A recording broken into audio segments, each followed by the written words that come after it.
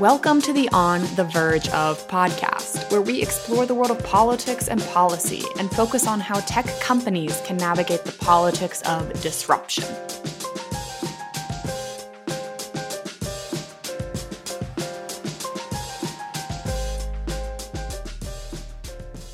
Hello, and welcome back to the On the Verge of podcast. I'm Caitlin Murray, and I'm joined by Scott Gerber, partner and founder of Vrge Strategies. We are back with our sixth episode, this time with Alexis Podesta and Gil Duran, who've worked side by side with incredible leaders like Senator Dianne Feinstein and Governor Jerry Brown. Scott, tell us a little more about your conversation. Thanks, Caitlin. Well, I had the opportunity to sit down and chat with Alexis Podesta and Gil Duran. We're three of the four members of the Jerry and Dianne Club. Basically, we had the chance to work for Jerry Brown and Dianne Feinstein, all at different times.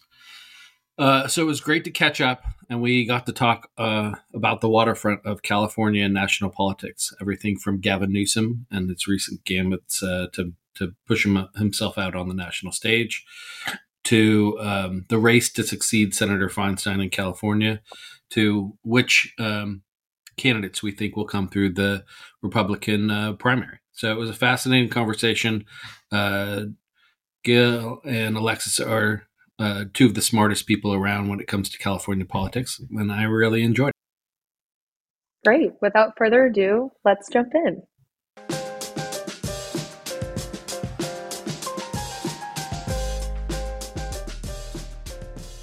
So there aren't too many people in this world who've worked for the two giants of modern California politics over the past half century. As far as I know, this is a club with only four members. We've got Alexis Podesta, who was Senator Feinstein's scheduler and rose to become Secretary of Housing and Business under Governor Brown and Governor Newsom. Alexis is now in the private sector, where she runs the strategic advisory firm, the Podesta Company. We've got Gil Duran, who worked for Jerry both when he was mayor of Oakland and during his second stint as governor. He later went on to be the opinion editor at the Sacramento Bee, the Bee newspapers, and later the editorial editor at the San Francisco Examiner. There's me, who ran comms for both Jerry and Dianne. And there's the late, great Percy Pinckney, who worked for Jerry during his first stint as governor, and then later supported Dianne in the LA office and was her liaison to the Black community. So let's pour one out for Percy, and let's call the meeting of the Dianne and Jerry Club to order. And we can unpack the latest with California politics for our loyal band of podcast listeners. So let's start with Gavin Newsom. Gavin may be the most intriguing California politician at the moment. He's clearly playing politics at a high level, engaging on the national conversation, going on Hannity, supporting President Biden, launching an effort for a constitutional amendment on guns, and shoring up weaknesses at home. So Alexis, who worked for Team Newsom, what do you think the governor is trying to do with all these political machinations? Good to be here today, Scott and Gil. May Percy rest in peace. I think the governor is governing. Gil knows his history better than I do, but the governor has always had a big, bold agenda. I don't think he's ever been shy about that. I think his first term was a lot of barriers to actually governing. You had a pandemic, you had a recall, we had a number of natural disasters here in California. And I think so far the second term has really been a great entree for him to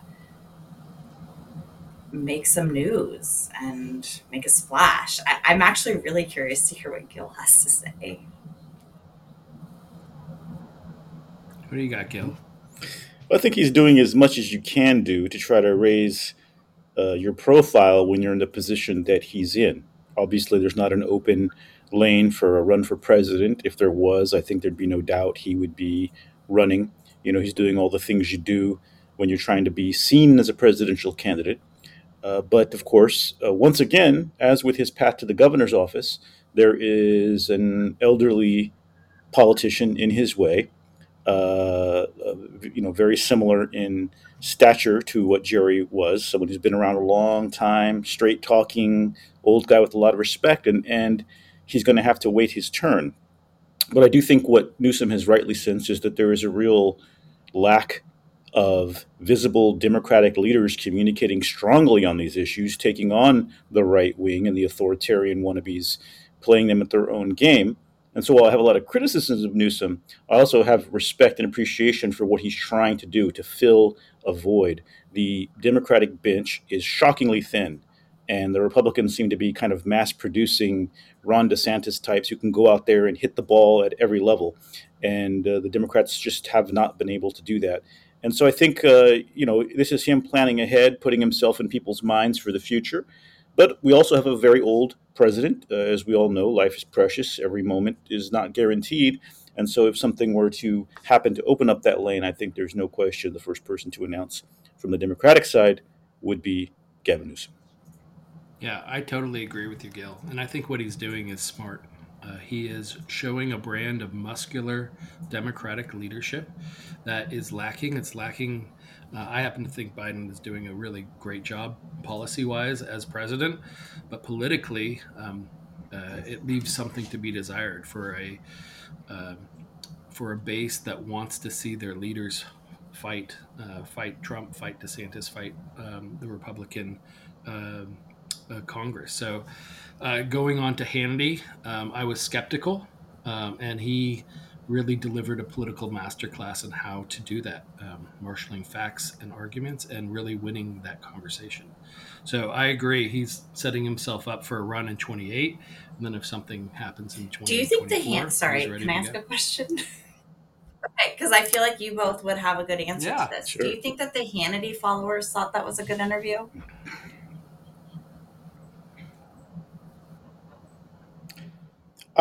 I would doubt they would. I think that the Hannity followers are trained to see as Hannity as the victor no matter what. I don't think they're capable of this. Is not a base that their thoughts are not based in reality, fact, or rationality, right? But I think, and I generally encourage people not to go on Fox News because there's not much to be gained there. But I think in the case of Newsom, there was because he showed he's a lot smarter than Hannity. Hannity's not smart. He's just used to having guests on he can bully or who are ready to lick his boots and make him look smart. And, if you've ever watched some of these interviews on Hannity, they just go along with whatever he says and amplify it and nod their heads. So he was able to show that actually Hannity's pretty paper thin when it comes to depth on policy, etc. But also, it wasn't about winning over Hannity voters. It was about getting in all the newspaper stories and all the viral Twitter stuff that appeals to Democrats and shows Newsom essentially owning Hannity. So in that way, I thought it was brilliant and an exception to the rule of never go on Fox unless you're going to hand them their own asses on viral social media and show that you can do something that other politicians whose names I won't name would never be able to do for an hour and change. So, Yeah, I mean, clearly his base is the media, and clearly all of the media watched, so it raised his stature in the shadow race for 2028. But also really positioning himself for the attention and money that comes with the modern social media environment. So win, win, win. All right, well, why don't we switch gears a little bit to our old boss, Dianne Feinstein. We know that she's not running again, and people are lining up to run for her seat. We've got a trio of members of Congress: Adam Schiff, Katie Porter, Barbara Lee, as well as an unknown Silicon Valley political neophyte, Lexi Reese. Now, it seems to me that the House Republicans gave Adam Schiff a big, wet kiss when they censured him, and opened the door to $8 million in Senate campaign contribution. As we look to the Senate race in California, Gil, how would you handicap the race? I think that right now it's definitely a competition where Schiff is in the lead, financially, and he's got some advantages because of the right wing's obsession with him. But I think he's pretty much neck and neck with Katie Porter, and I think the race is most likely to come down to those two because they have amassed a big following. They're very visible. All the stuff you try to do when you're running statewide, which I know very well from my time with Jerry when he was mayor running for AG. They're just out there. Voters know them. Not only voters in California, but voters in other states who want to see them continue and be bigger and be more important. So I think it's going to be really hard to get past those two in the race. There are other candidates, at least one other candidate in the race who's formidable and respectable, but I just think that Barbara Lee doesn't really solve the question that the debate we've been having about whether we should have octogenarians in office. A lot of the focus has been on people shouldn't be really old in these offices, and so we'd be right back in that situation in a few years there. So I really think it's going to come down to Schiff and Porter, and the right wing is doing a lot of heavy lifting for Schiff right now, and really serving as a fundraiser for him. Yeah, I do agree. Alexis, I'm excited that we have at What do you least think? 3 good candidates. And, there might be a real campaign for this seat. I think that's really important for the voters of California to choose their next senator. So I think this is great. I think it will be neck and neck. And I'm sure Katie Porter will have her time to shine as well, thanks to the Republicans at some point between now and next November. So. Mm-hmm. Yeah, it's somewhat surprising to me that the Republicans decided to really lift up Schiff. If they wanted to, they really wanted to hurt him, they wouldn't talk about him at all. But $8 million, a lot of money. Schiff has institutional support and has the support of one congresswoman from San Francisco named Nancy Pelosi. Her support is not to be underestimated. It's huge, yeah. Well, She her knows ability to California better fundraise than is- anyone. So Yeah. I'd say enormous. So to me, Schiff is in the lead right now, and Porter and Lee, who are both strong candidates, have work to do to catch up. As for Lexi Reese, I would say never underestimate the ability of consultants to find a new revenue stream, however ridiculous. Hey, you got money, you can run, and we've seen that very famously in California. Tom Steyer ran for president and made a lot of consultants a lot of money. For the record, I had nothing to do with that. Just for the record. For the record.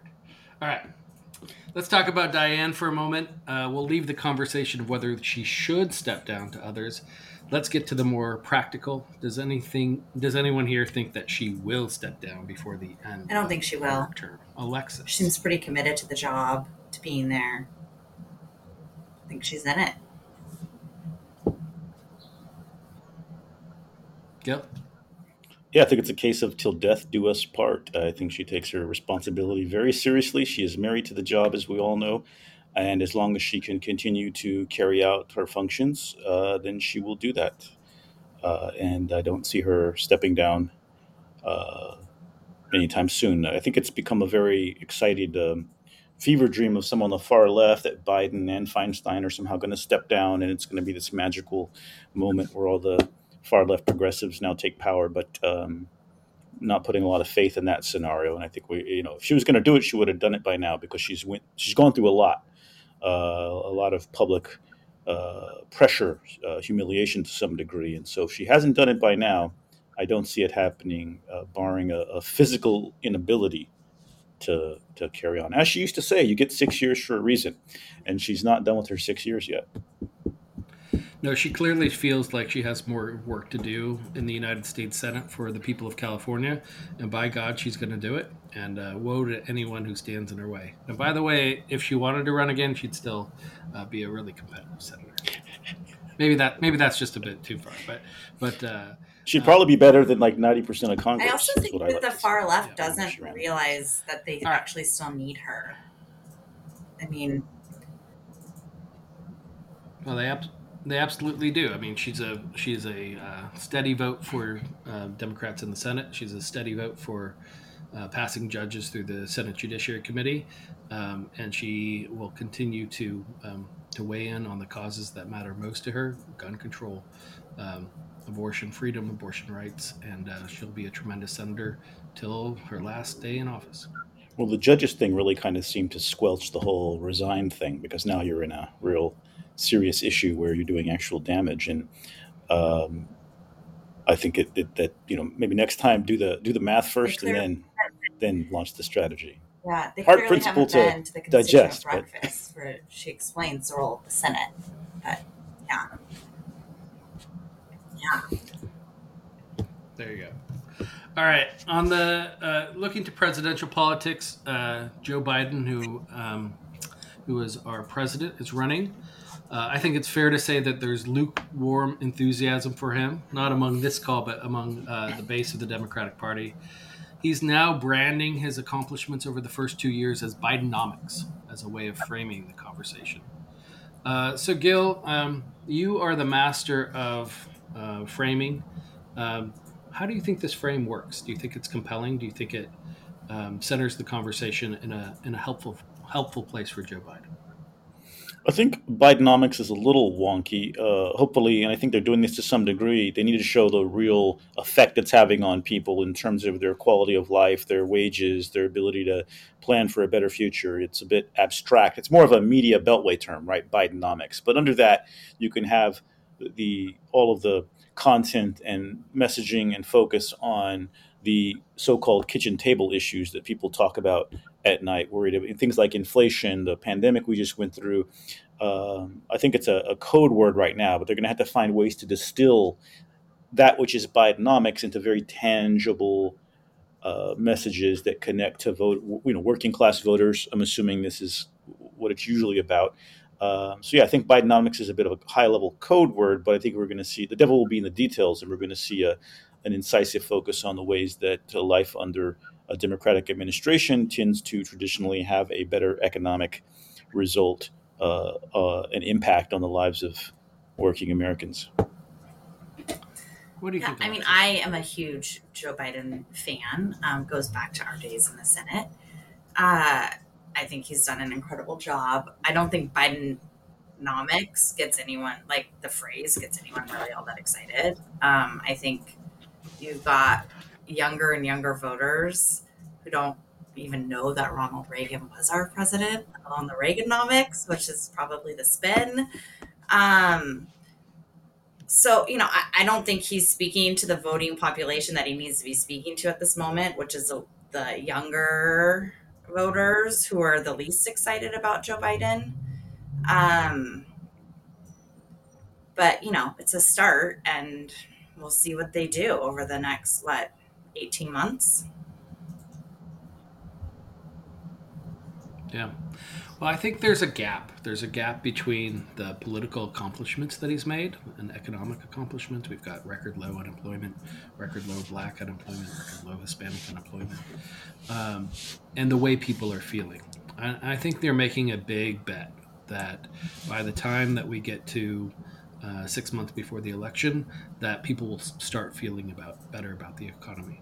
And I think they are making the bet that if they don't argue for the economic success, that no one else will. I think people will feel that he's done well on the culture issues, brought normalcy back to the White House. And the question is, will people believe that he has been a steady hand on the economy? So I think the jury is out. But I understand why they're making this bet, and whether I love the phrase Bidenomics or not. I think smart to center on jobs, smart to center on the economy, and I couldn't agree more, Gil, that you have to make it real, but you got to start somewhere, and I think Yeah, good it's to early start. yet. Yeah, That's a headline, right? Top line, Bidenomics. Under that comes all of the details, and I think connecting it back to democratic or American identity to some degree. They started off with talking about freedom, right? Freedom, which is under attack right now in places like Florida.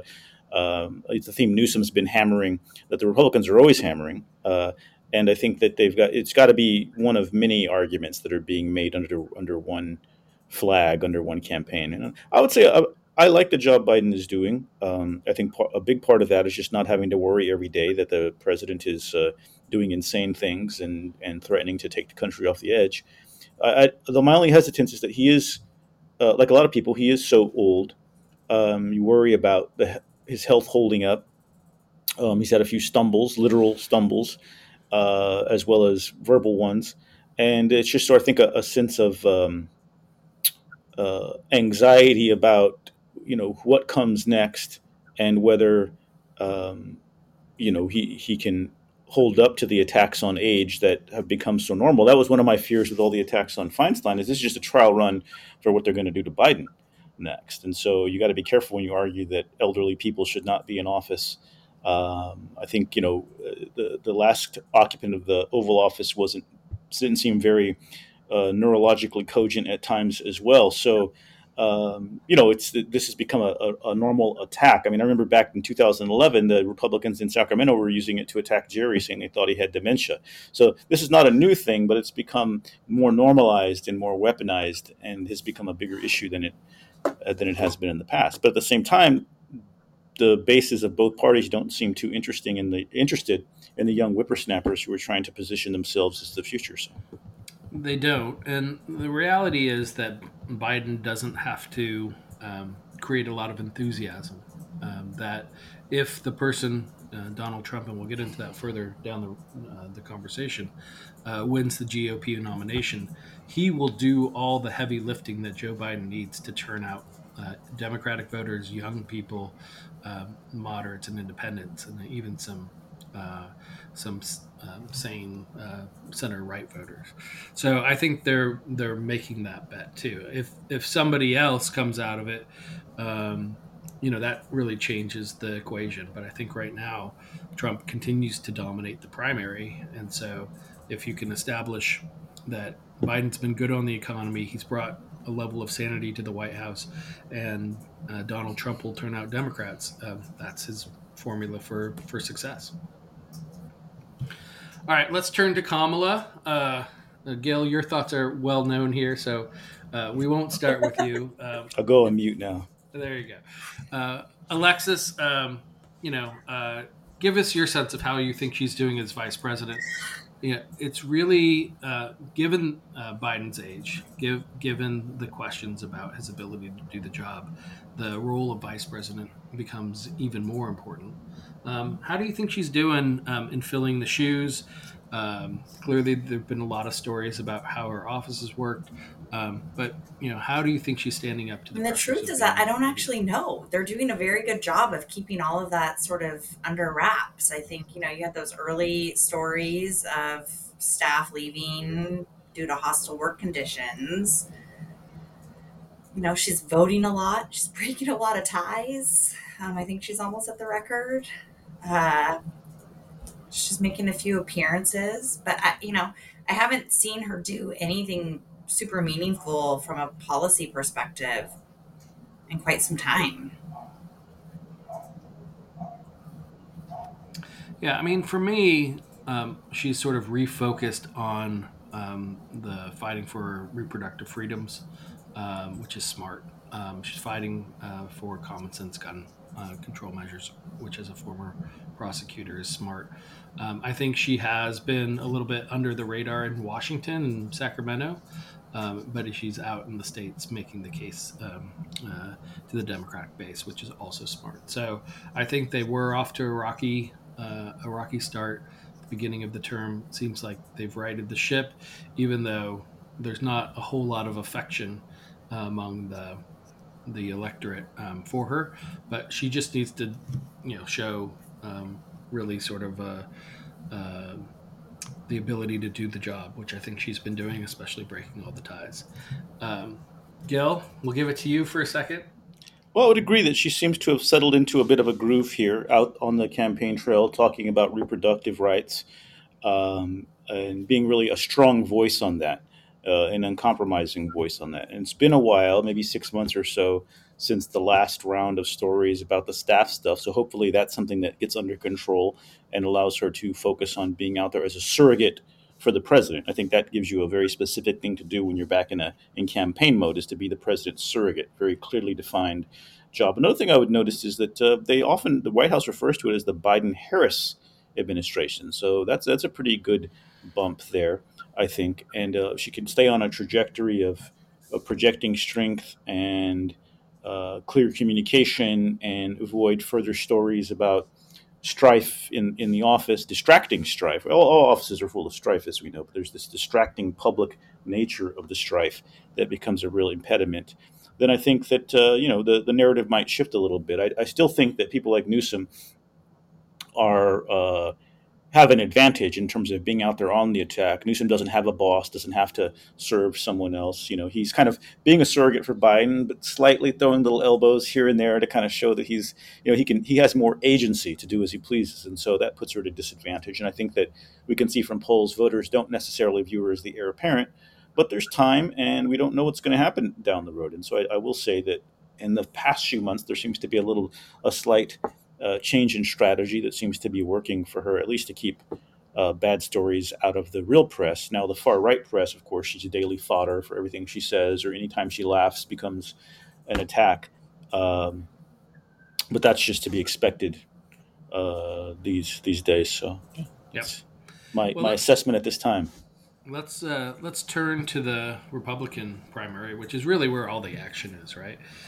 You've got Donald Trump, who's leading by at least 20 points, probably more like 25. You've got Ron DeSantis, and there's now a second look at him, and people, including the Wall Street Journal, saying his campaign is stalled. Even some of his own campaign officials. You've got Chris Christie, who I have a deep affection for as the only person who's running right at Donald Trump. And then you've got a number of other candidates, Nikki Haley, Tim Scott, who Don't forget Mike Pence. In case something happens. And Mike Pence, former vice president, man of courage who stood up for our republic. So how do you look at this, Gil? Who do you think is going to come out of the GOP primary and be the nominee for the Republicans? Well, I think the key thing to understand is the Republican Party is no longer a political party. It's basically a cult of one man named Donald Trump. And it seems like the deeper he gets into trouble, crime, and treason, or whatever the hell he's up to with all these hoarded documents, the more they love him. I think if he were campaigning from behind the bars of a federal prison, his numbers in terms of the Republican base would shoot through the roof.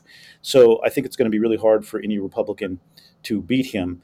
I think DeSantis tried by running alongside and not being with him. That's not going to work. I think you're right. Christie going at least directly at him is trying to speak to Republicans who might still have some flicker of sanity somewhere toward the base of their brain that we shouldn't be going along with this. This is a doom trip. But and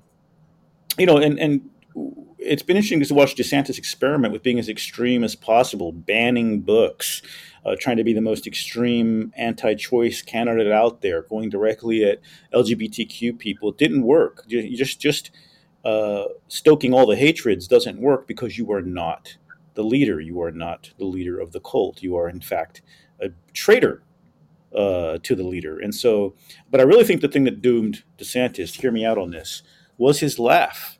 I mean, did you see like that big donkey guffaw he has? It's really, after all the framing they did on Kamala to make fun of her laugh, I found it very poetic that he got really trapped.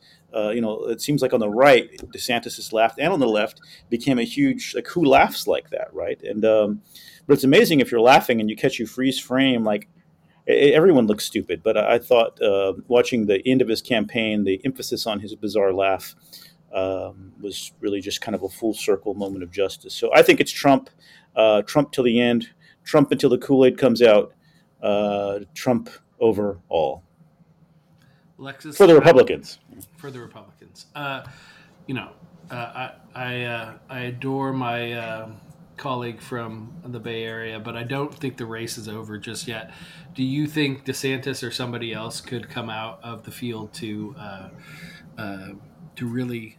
I don't know. I do think that there could be sort of this like independent effect, right? Like the non-Trump candidates could dilute the vote and they just lose sorely all the way around.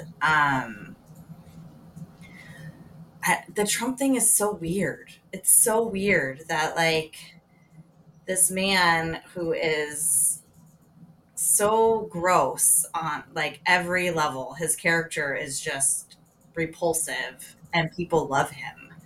And I don't, it's something that I don't understand. And so I'm having a hard time. And quite honestly, I thought that like Donald Trump in the race against Hillary Clinton was the best thing that could have happened to Democrats.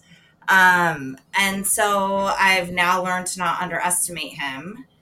And I don't know. I mean, I think it's going to be interesting. I do think that there are less Trump supporters than there were. So some are peeling off, but who they opt to vote for or support, I think is still sort of unclear, maybe even to them.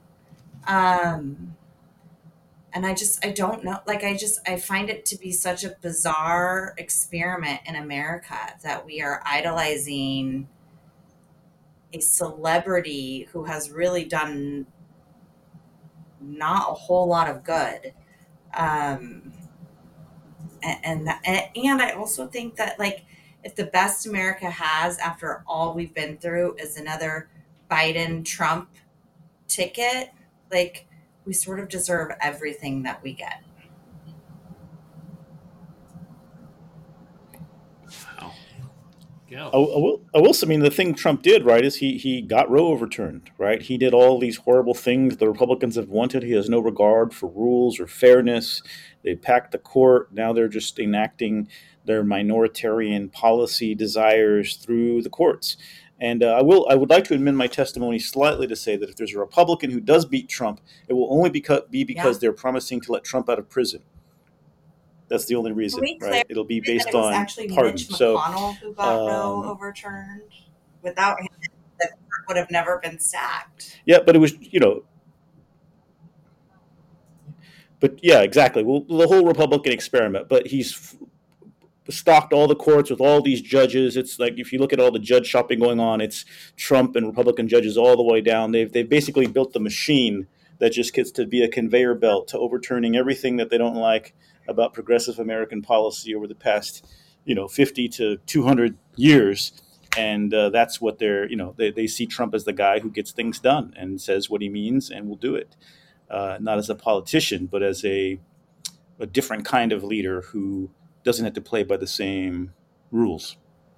Well, for me, I've thought that Donald Trump would be the nominee since the day after the election.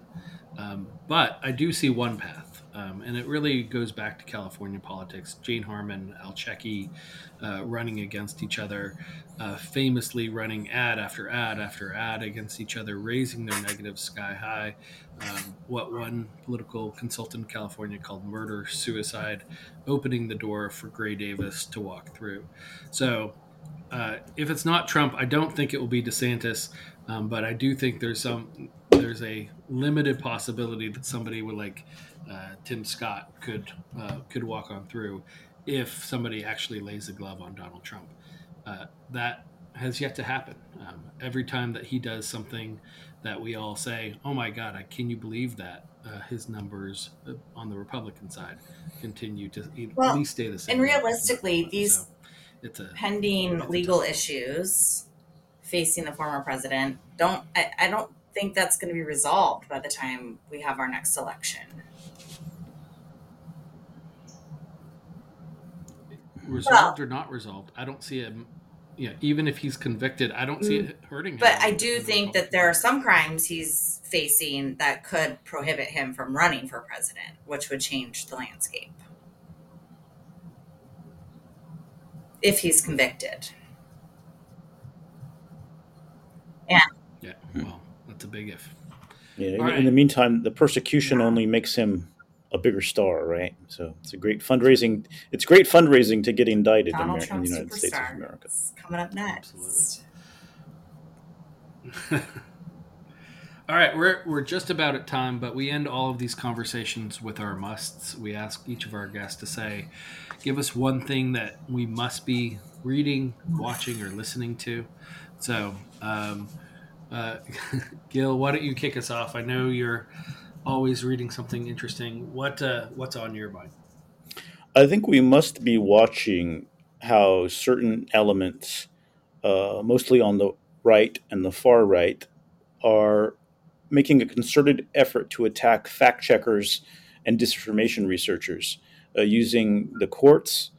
Stephen Miller's group is suing people who do fact-checking disinformation research, and using Jim Jordan's subcommittee on the weaponization of the federal government because I think that this is going to be something we see more of, going after people for debunking falsehoods, because the Republican Party has come to rely so heavily on the spread of propaganda and falsehoods. And I think it seems like a really desperate strategy to make it so that there's no one can tell what's real or what's not anymore. And if you've recently, there have been some stories about this, the New York Times and other places, but I think this is an interesting development that's going to become a lot more important in the next year or two. Well, we definitely live in a post-fact or an alternative fact environment, so that's part of a larger trend. I'm going to go light and say you must watch the 3rd season of Ted Lasso. Absolutely. Well, done and done. And for me, I'm listening to a book, post-apocalyptic fiction called Silo. Silo's on TV. The book is called Wool. It's about people who have to build a society after everything comes crashing to an end. It seems like fiction, but maybe it's speculative fiction, and it could be coming to a theater near you really soon. So I highly recommend it. It's a good read. All right, with that, let's bring the Jerry and Dianne Club to a conclusion. I hope you guys will come back and we can do this again. It was super fun for me. I hope it was fun for you. And for all those who are listening out there, Thanks. I hope you'll subscribe. Thanks. Thanks.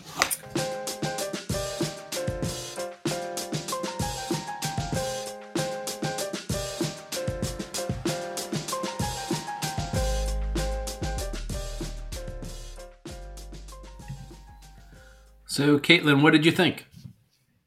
That was a really interesting conversation. I'm from Southern California myself, so I loved getting to hear their takes on all things California politics and the upcoming presidential election, of course.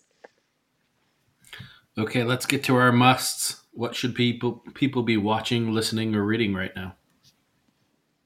My must watch would be Threads.